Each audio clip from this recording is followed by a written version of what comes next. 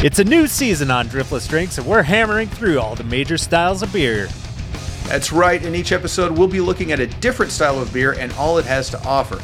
Then we'll crack one open, of course, and see how it stands up.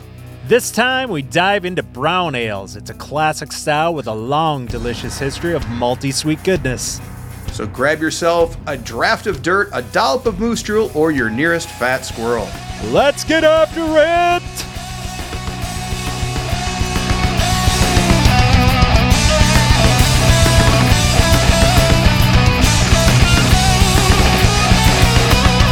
Welcome to Driftless Drinks. My name is Mark.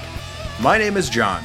This season on Driftless Drinks, we are going through all of the different major styles of beer, and we are starting with brown ales. Oh, yeah. Yeah, so today we have, and we are introducing Samuel Smith's Nut Brown Ale, classic in the style, and really looking forward to trying this one with you, John. Oh, yeah, and this is one of my all-time favorite beers, hands down.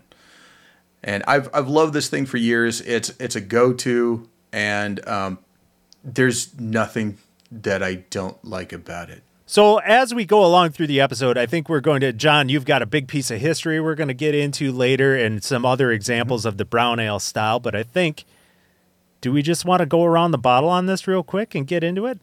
Oh, yeah, absolutely. Yeah. Okay. Cue the read the packaging music.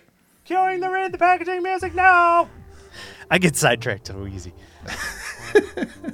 Okay, so let's take a look at the bottle here real quick. This is Samuel Smith's Nut Brown Ale, brewed at the Old Brewery Tadcaster, established 1758. It says product of England, Yorkshire's oldest brewery.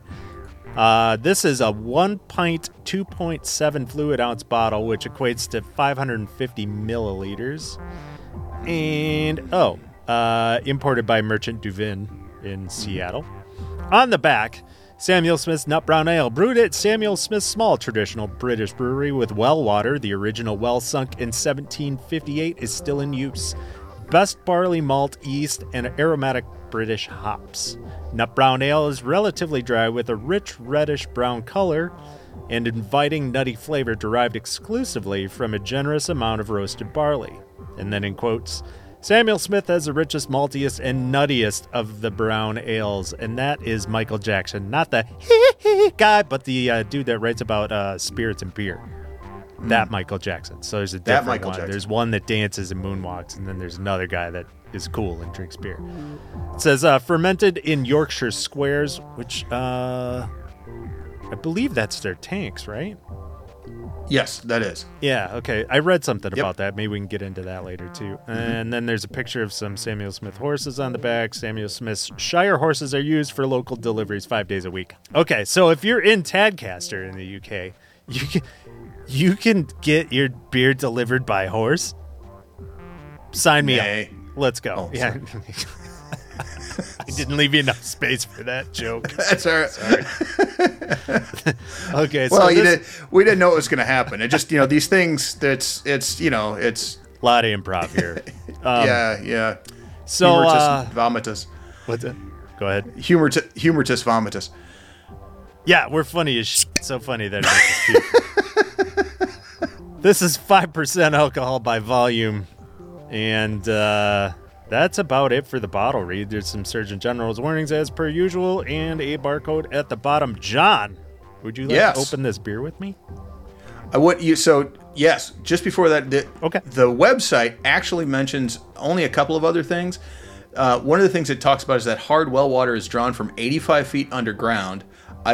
So they're getting it from a really low reservoir. Yeah. And using the stone Yorkshire squares, they're able to create a relatively dry ale with a rich nutty color and palate of beech nuts, almonds, and walnuts. What's really interesting is they're mentioning all these nuts, and Nut Brown Ale refers to the color of ales, not to nuts, unless you happen to be from Rogue Brewery, in which case they make it with hazelnuts, and there's no shame there. So, fantastic. I am ready. John has the opener in his right hand. He's going for the bottle with his left. Right. I'm going right through the foil. You don't. This isn't the kind of foil you pull off. No, I think that you could just tear right through this. Oh, yeah. Are we? Right? Yep. Oh, we didn't even give it a count. No count needed. I think we were both headed in the right direction there at the same time. All right, I'm pouring. I'm gonna give it a little hard that pour. Is a loud pour, John. Yep. I can hear your pour over here. Wow, look at this. Ooh. She is a beaut, Clark. Yep. Oh my. I'm letting that head has just popped up. So one of the things that I've learned recently is that the harder you pour a beer, the smoother it can taste. I find that really interesting. I do too. Probably because you're knocking the shit out of the carbonation. That is correct. Okay, I'm holding this thing up to the light. If ever the term rich amber Oh yeah. could be used, it is for this when you're holding it up next to a light. This thing is amazingly clear and beautifully deep red. Yep. Oh, if you flash a light behind it, it turns kind of ambery. So it's fascinating because it is much brighter than you would think for something called a brown ale, which all the years I've been drinking that, as soon as you put a strong light behind it, it turns amber. Yeah. If the light's softer, it's much more brown. So it's a fascinating color. It certainly is, and it does. It's a little bit of a color changer that way. It's like a good DuPont paint job. It's two different colors depending on which way the sun's aiming at it. Right, mine poured out with a beautiful inch head on it, which is now starting to dissipate, leaving just a touch of lacing around the edges. How are you doing? Mine's got this beautiful pillowiness that, it's falling in different places, and so I've got this ring of pillowy foam. Yeah, and that is so beautiful. The one other thing to note is that there is carbonation. There are many fine bubbles, but there are also some larger bubbles coming up through as well, which is mesmerizing. All right. So let's shove a nose into this guy here. Hallelujah.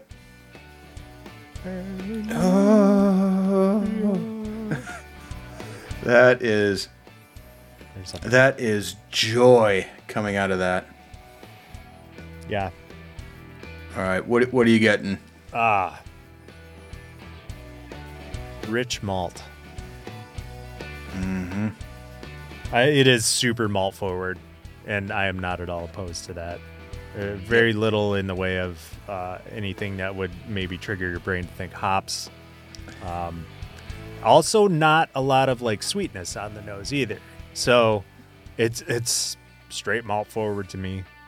What do you got? See, I got a mixture of that and brown sugar. I got a little bit of so I get so I'm an old Cajun boy, so I get a little bit of the praline coming out of that. So that's where it's that kind of that baked sweetness is what I'm getting. So it's a toasty flavor. Yeah, I was gonna say even maybe a little bit of a cookiness to it. Yep, I was gonna say kind of a biscuity kind of thing. Yes, boom, nailed it. A dark one though, not like one of those light ones. Right. That is just joyful. Oh, yep. I can't maybe say, a hint I can't of caramel, say enough about but this. To me, it's still there. It's very malt forward without being super sweet. Yeah, I'm right there with you.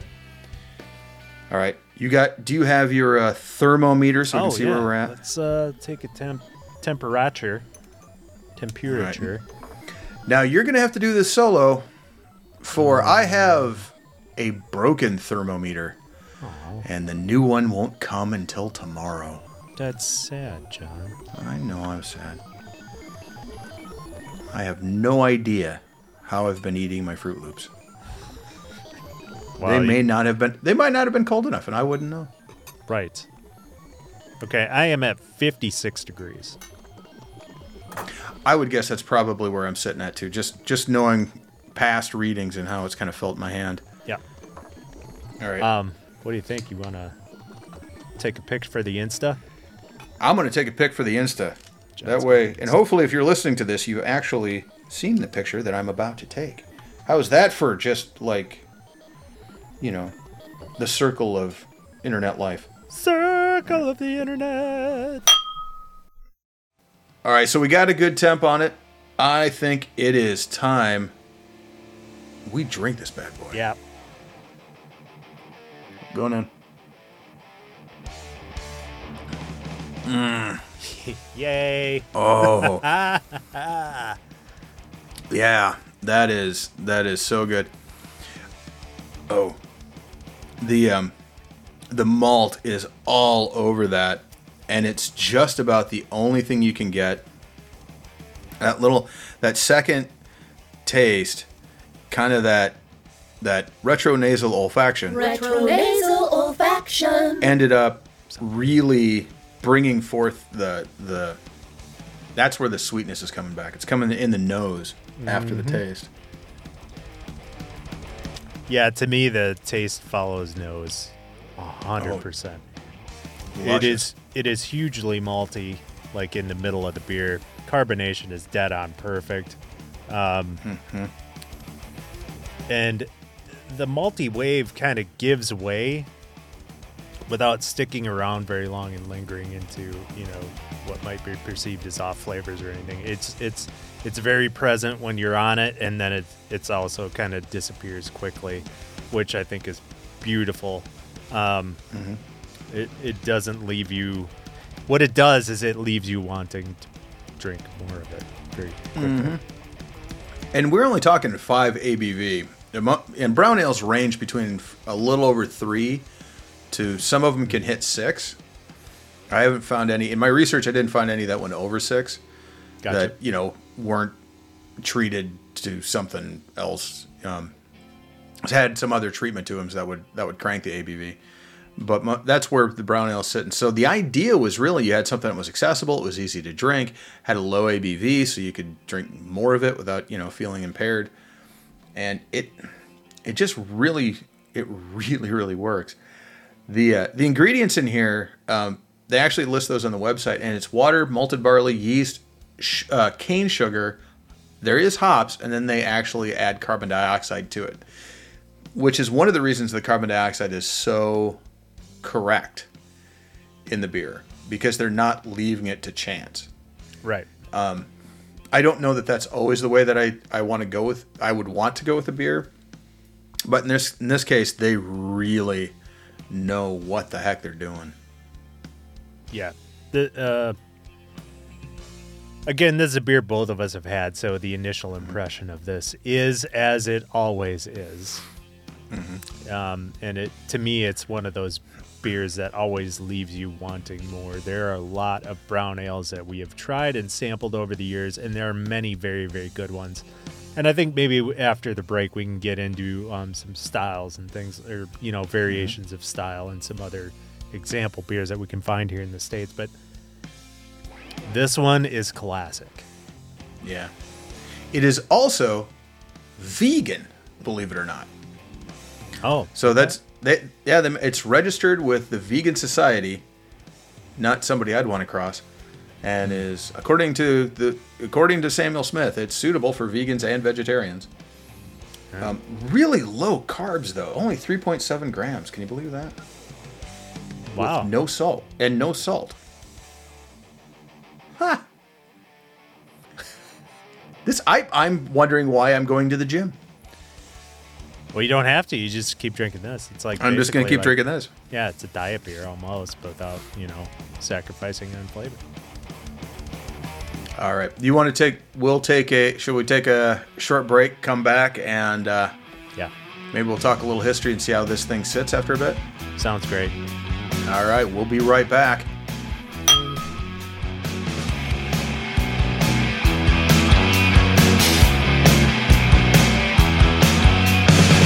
Welcome back. Let's take a little look at the history. You up for this, Mark? Yeah, I'm just going to top my glass off here because the extra 2.7 ounces wouldn't quite fit into my pint glass. Oh, that's so nice to just have that little extra that you can just boost it up. I like that. Yeah, exactly. Like, it's like, hey, do you want a pint of beer? How about 19 ounces? Like, okay. There you go. Yeah. Or, excuse me, 18.7 ounces. Good enough. I'm right there with them. Because then you can, snarf a little off top and you put it right back in. So brown ales have a rich brewing history. Countries like Germany, Belgium, the United States, England all have a history that goes back centuries of brewing this stuff. They go by a bunch of different names they have over the years. There's Oud Bruins, there's Abbey Bruins, there's Robust Porters, English Milds, India Brown Ales, and then there's American Browns, which are amazing. All right, so the term brown ale wasn't really used until about the 17th century, even though the brown ales have been around. But the term used as kind of a marketing way or a way to actually describe a style of beer didn't happen until the late 17th century. There are mentions of it going all the way back to the late 1300s. So this is a very, very old style of beer. We've talked about other beers like quads and triples and duples that don't go back nearly that far. Right. So this has been around for a long time. And they kind of fell out of favor in the late 1800s. And that was because they had these pale malts became more accessible, and people were making beers from these pale malts, giving a nice light crisp beer, which that was new, so people kind of gravitated towards that. The first commercial brown was made in the early 1900s, and that was done by a man named Thomas Wells Thorpe, who was a brewer at Mann, Crossman, and Paulin. And I'm only mentioning his name because when somebody does that, you don't want to lose the guy who invented a certain kind of beer. So he invented the modern brown. This was something he invented before the turn of the 20th century, and then actually didn't put forward until the early 1900s and make it available to the public. At the time, it was only a 2.5%, so it's always been a low ABV beer, and they got that at the time from what they call low attenuation, which means that the yeast wasn't eating as much of the sugar, and so you ended up with something that was sweet and also low in alcohol. And so that eventually that got overshadowed later in the century by what was called Northern English brown ales, and the one that we know the most from that style is Newcastle Brown Ale. Oh, Newcastle. It's such good stuff. And that's like unobtainium right now. As a quick aside here too, as we were looking through brown ales, and I had gone to my local bottle shops here, brown ales, much like in the mid 1800s when Pilsners and stuff came around, falling out of favor. There are not nearly as many brown ales right now as there were 15 years ago. I remember as a kid working in the liquor store and stuff, and it was like IPAs and brown ales, and it was all very exotic, 20 years ago or whatever. But just becoming hard to find, right? So I only had 3 or 4 examples to choose from. But it's glad to see that this classic style of that Samuel Smith produces still exists and is out there. And I hope it does for a very long time. I seriously hope they don't stop making this. But sorry, I didn't mean to interrupt your history of the beer here. But just yeah, it was interesting trying to find one of these right now-ish. Yep, there are a few out there that are available across most of the nation, some notable ones. And I'll actually put a list in the show notes. So if you go to driftlessdrinks.com, I'll have a list of some of the beers that I know of that are good sources. If you go looking out there for brown ales, you'll see a lot of different examples. Just want to mention there's a couple in our local area that I think are definitely worth a look if you happen to be in the Driftless area. One of those, of course, is Downtown Brown from Pearl Street Brewery.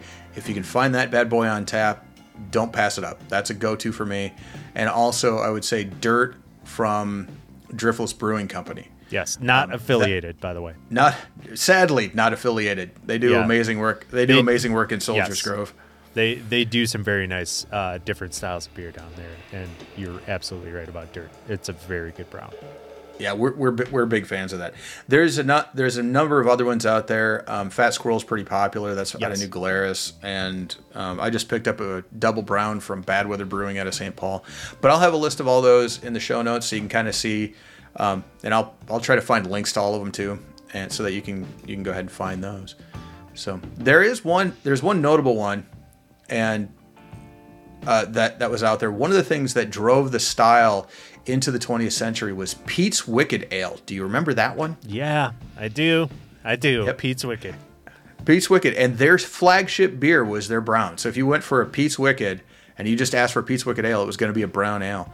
And if you go out there and you start reading about the history, it was a slow decline of, it was a skyrocketing rise of that brewery that had a slow decline and has sadly passed away.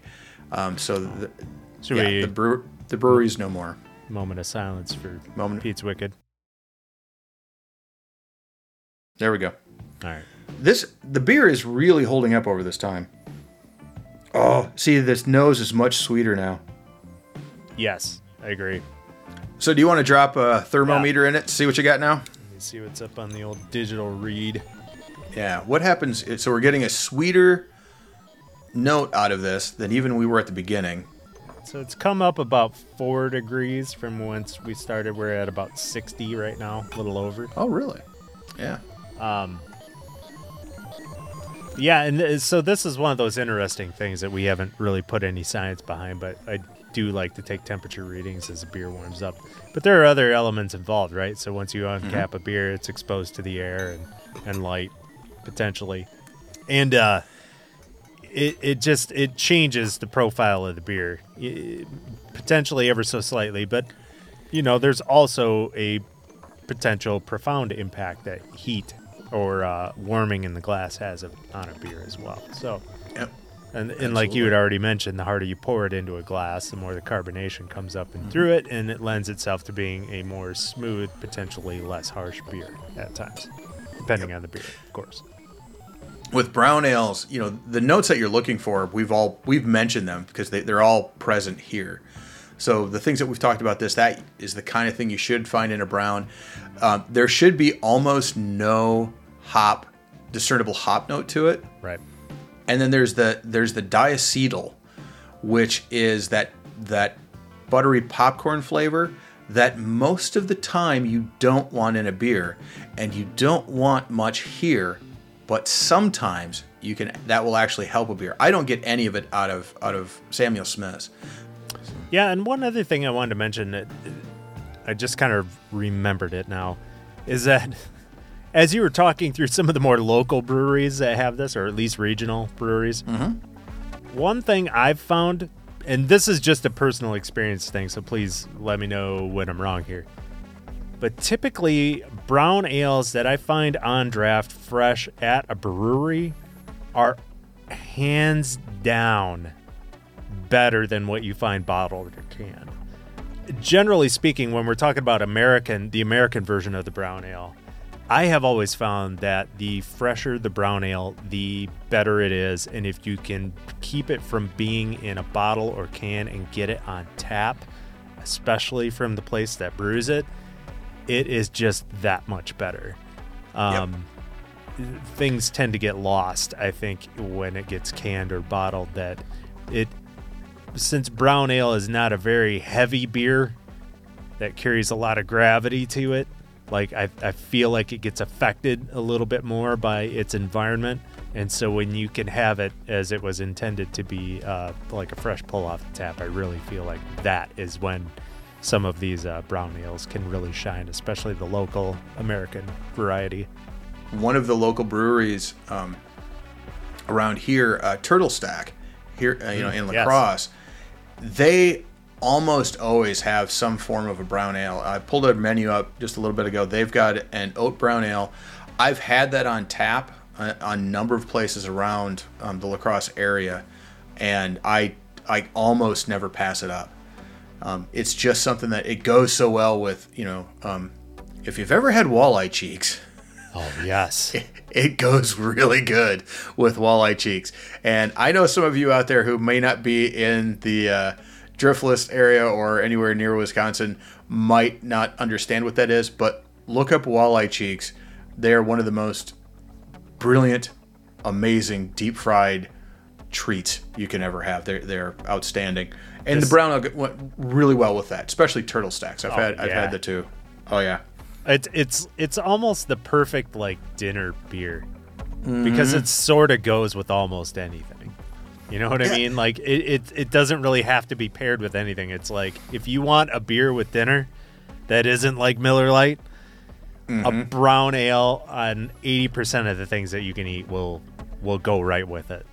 It's pretty amazing how it pairs with a lot of different foods, actually.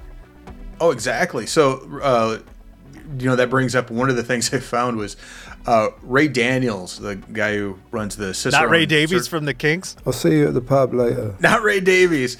I was going to, that came this close to messing up that name. But no, Ray Daniels, who runs the Cicerone certification program. Cicerones are like the beer equivalent of a sommelier.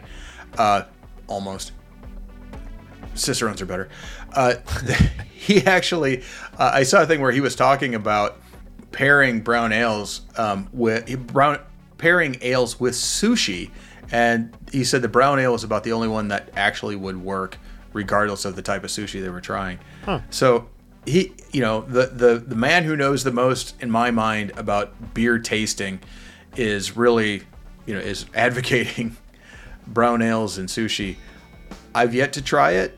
I've had brown ales and fish, of course, as I mentioned. I'm up for trying it with sushi.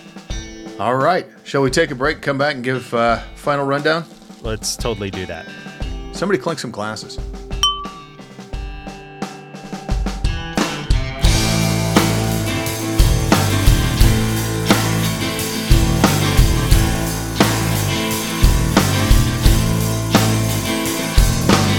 So that was Samuel Smith's Nut Brown Ale. Mark, what did you think about the beer and the style? Love the beer. The style has been very influential over the years. It's, like we had mentioned earlier, is a little bit falling out of favor here recently, but there are definitely some great examples of the style. I really, really enjoyed this one. As it warms, it gets a little bit sweeter. Such a great beer, and such a classic style. Samuel Smith, come on. Can't go wrong here. No, I fully concur. The brown ales are the baseline of beer for me. They're the ones that hold the rest of them to task. Say, all right, this is what beer should be. Yeah. What can you do better? I think Samuel Smith gives the absolute baseline for exactly what a brown ale should be, and everybody else is going to play off of that theme. There are some great ones out there. If you can find it on tap and it's local, you're doing a beautiful job and you're living your best life. If nothing else, if you've never had a brown ale before, you should seek one out and try it. Absolutely. Thank you, sir. Thank you, John. Driftless Drink studio recording courtesy of HPJ Studios in Tomah, Wisconsin. Be sure to subscribe and rate us wherever you get your podcasts, and like us on Facebook and Instagram, where we feature each episode's brews a week or so ahead of time. Visit us at driftlessdrinks.com, where you can comment on each episode and drink along with us on the Driftless Drinks YouTube channel. Well, that's it for this episode of Driftless Drinks, the Brown Ale Edition. My name is John. My name is Mark. And keep a cold one handy for us. Yes!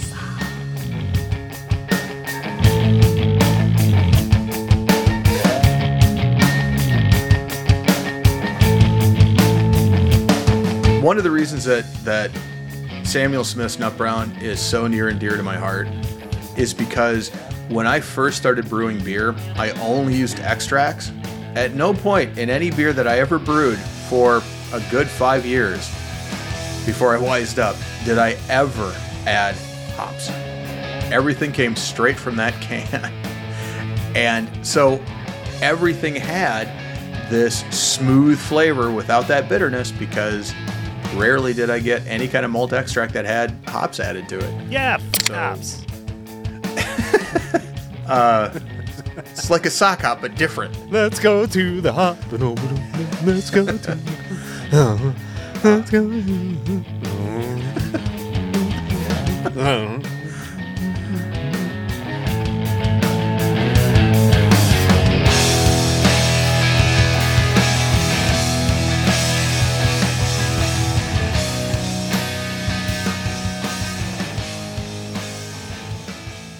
Pinky's out, boys.